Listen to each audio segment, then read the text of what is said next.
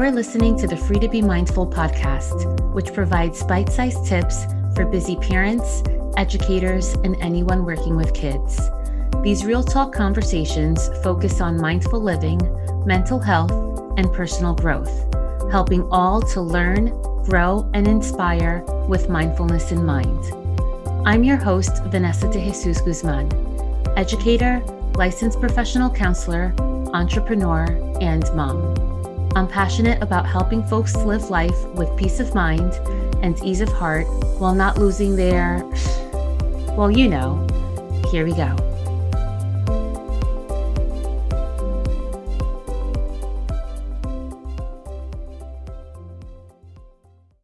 Hi, and welcome back to the Consult a Counselor series. In this series, I answer parenting-related questions so that you can be present and at ease with your child and live life mindfully. Today's question is, what do I say to my first grader who was left to sit all alone at the school lunch table? Ugh, I'm so sorry. My heart breaks. And this is a question that I get all too often, not just specifically for first graders, but sometimes even until 8th grade.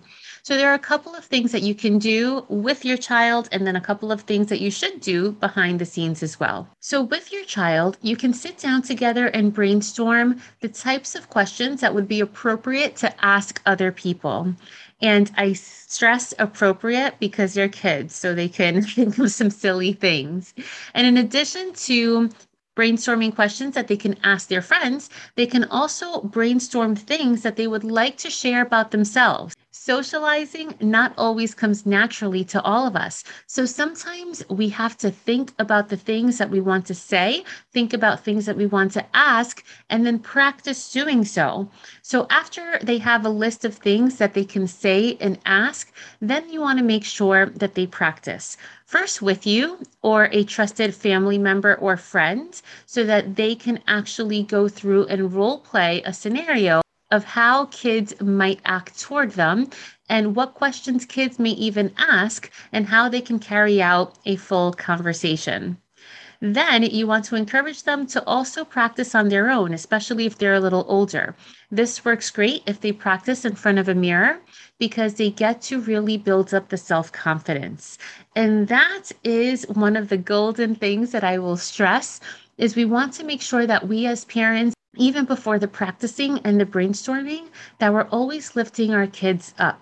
And even when it has nothing to do with the question today, we always want to make sure that we are boosting our kids' self-esteem. That yes, we're being real with them, but that we are letting them know that they are capable to do whatever they put their minds to. Because it's from the home that self-confidence is built as a foundation and everything else gets built on top of that. So we want to make sure that that foundation is strong. Now, the next thing may be a little bit hard to hear, but stay with me.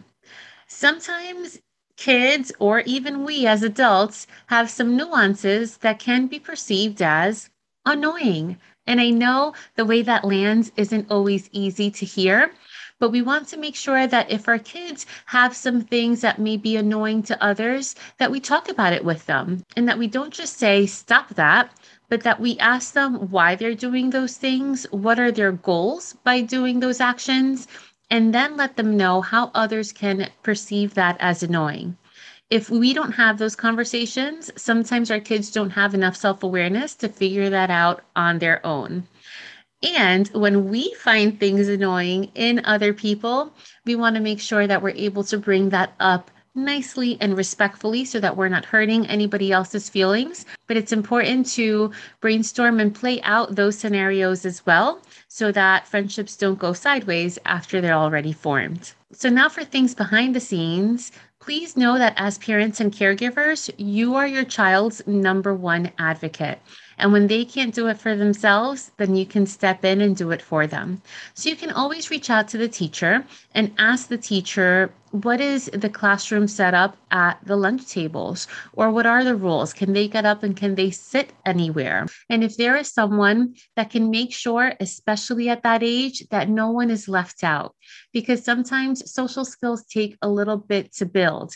And while you're practicing and building those skills, adults can definitely get into the situation and help out so that they are not left to sit by themselves. So I hope this helps.